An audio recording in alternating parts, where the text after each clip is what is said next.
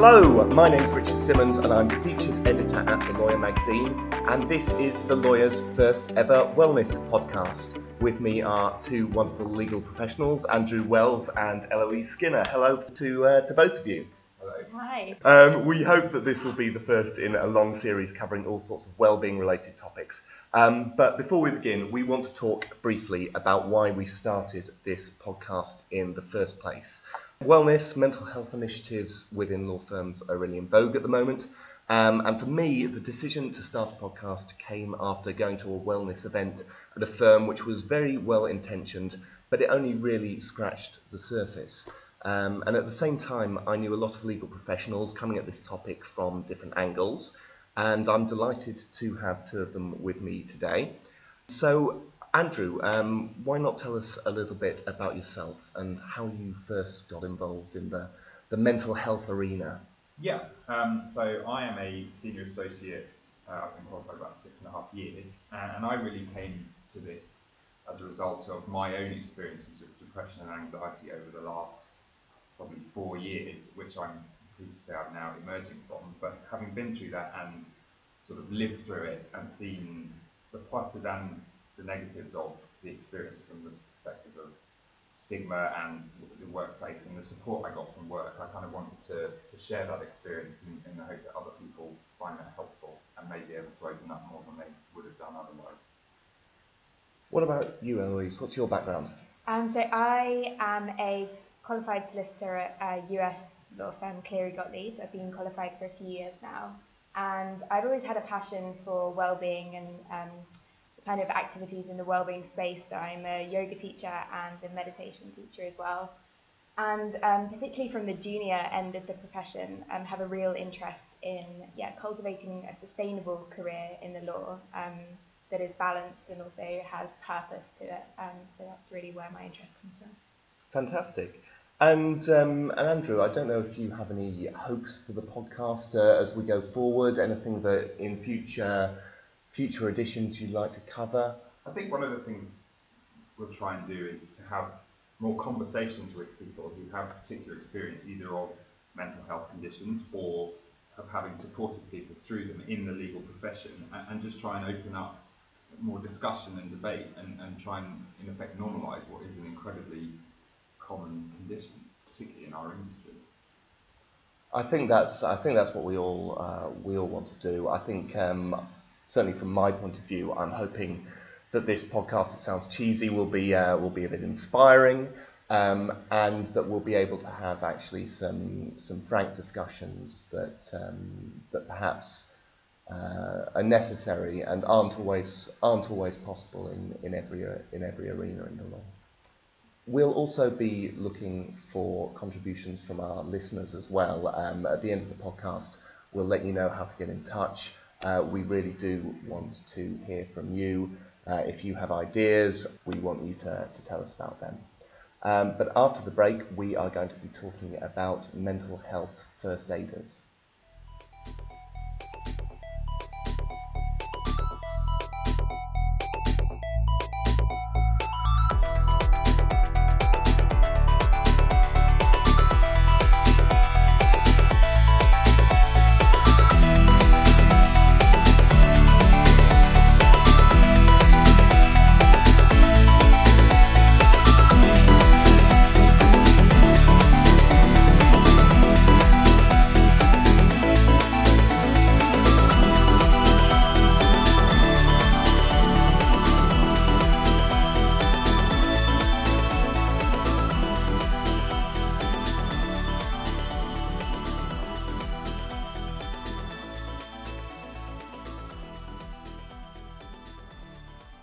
Okay, so we're going to have a chat about mental health mentors, first aiders, champions. There are all sorts of titles out there, but we thought it was worth just exploring the different roles and how they sort of contribute to mental well-being in the workplace. So Eloise and I are now joined by Chris Johnson from HFW. And Chris, maybe you want to just introduce yourself briefly. Sure, thank you. Yes, so I'm the firm's head of comms. I am one of the firm's trained mental health first aiders, so that was a 2-day course that I did earlier this year, and so we have a network across the firm of people. So I don't know if you want me to go into that role a little bit. So, yeah, really the most important thing to state here is that we're not trained counsellors or therapists. So we're not supposed to be treating, we're just supposed to be identifying where there are issues with people and helping them get professional help. So this isn't something that would have an intention of having regular meetings with the same person. You know, I suppose it sort of breaks up into two main camps: somebody who just wants somebody to talk to, and Andrew, you mentioned earlier about stigma, clearly this being a serious issue in relation to mental well-being and mental health. And so it's about trying to, you know, normalise this for people across the business, to make it clear that there are people that they can come to if they just want to talk about, you know, something that they're dealing with, something that friends or colleagues are dealing with, to help identify some of the warning signs that people might not pick up on themselves, and then just direct them towards appropriate help. And talking about workplace culture and environment, Eloise, you're a mental health champion. How does that role fit into creating change in the workplace? Yeah, so I think the Champions Network was created with the intention of opening up a discussion about mental health and, yeah, removing the stigma and any remaining stigma from mental health issues in the workplace. And I think the intention was to have a group of people, a mix of people, not just lawyers and not just senior people, but really from the whole spectrum across the firm, who are passionate about the issue and also open to people coming to discuss with them. So I think what it has done for us so far is just created an atmosphere where people feel like they're more able to discuss these issues.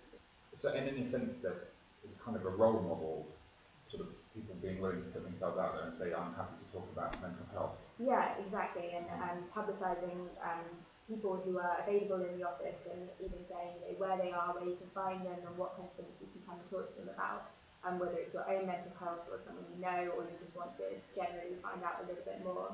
It's just the openness, I think.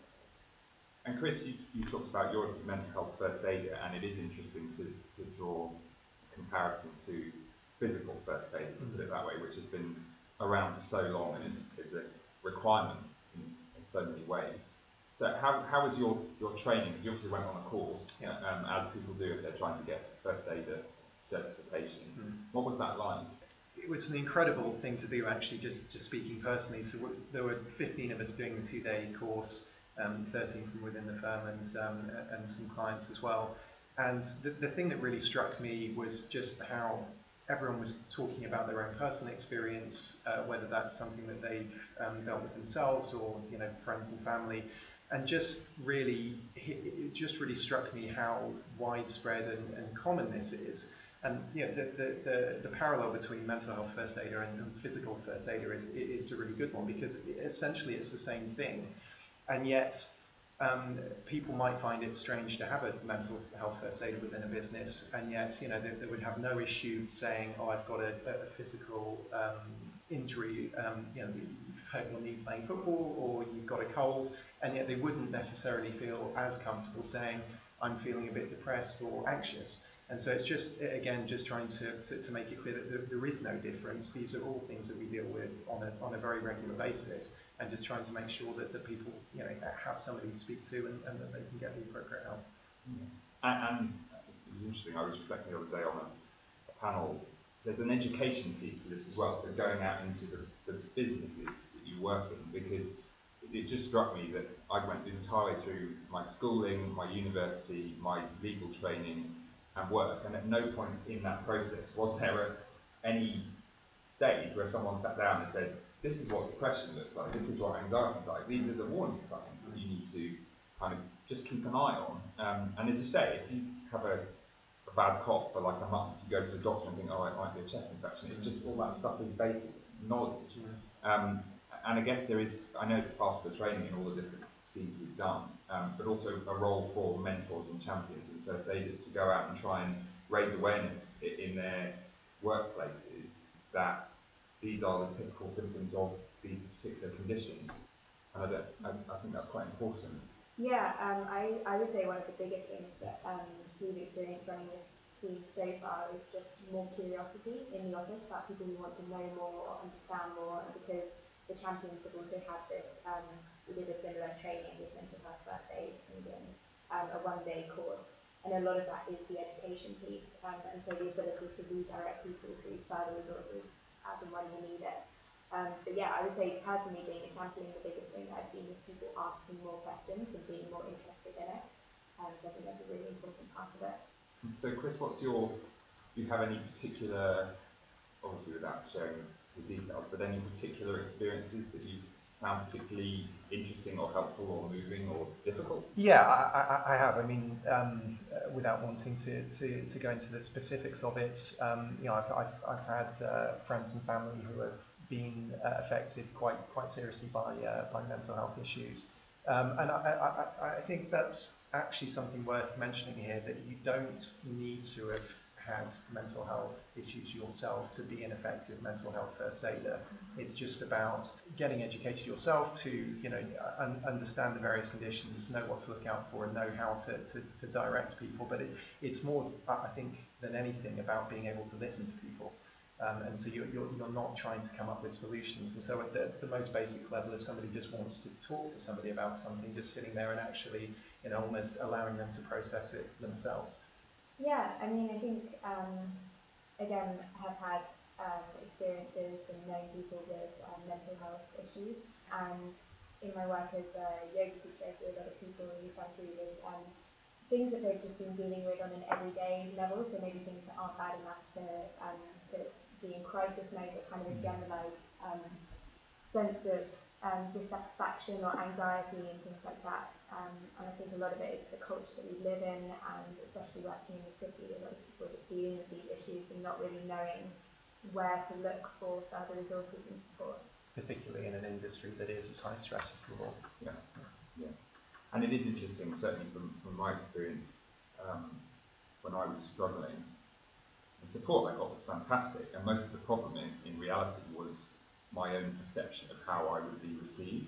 Even so, in a really supportive environment, it's really hard to go in and actually open up. But what I did find was once I could do that, as you say, Chris, exactly, actually just the process of talking, and it's a cliche, but it's a really true point, is the more people can talk about it and feel able to ask for help, the earlier they'll do that, the more support they'll get, and the better result is for everybody.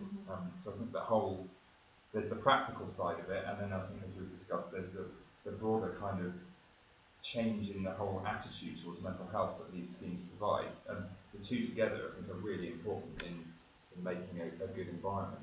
And as Eloise says, I think that the champions, or at least having internal events where you are having people talking about this in a very open way, that's so important, because it just makes it something that people know that the firm are alive to and they care about it, and just having it be something that it is fine just to talk about in a very normal, everyday way at work, and for people to know that it's not a sign of weakness to say that they need some help.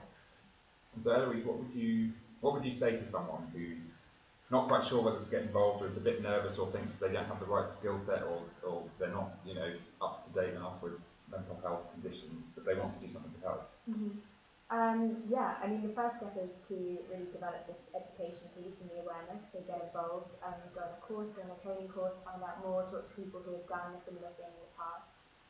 And then once you feel like you have enough information to kind of redirect people as appropriate, or you feel like you understand a bit more about it, then yeah, definitely get involved and be a champion or a mentor, or whatever your environment offers.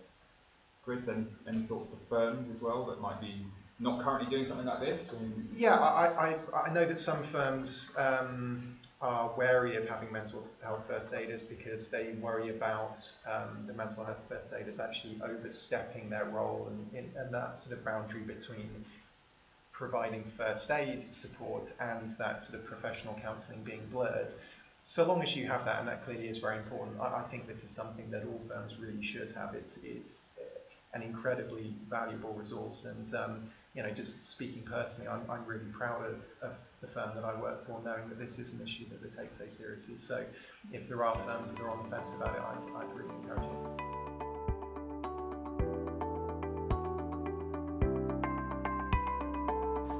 That was the Lawyers Wellness Podcast with me, Richard Simmons, Andrew Wells, Eloise Skinner and Chris Johnson. We want your contributions too. If you're grateful for something or someone in the legal profession, profession, we are going to do a thank you section at the end of each future podcast. So send me your shout out with some detail about who you're thankful to and why. You can reach me on richard.simmons@thelawyer.com. Thank you for listening. See you next time.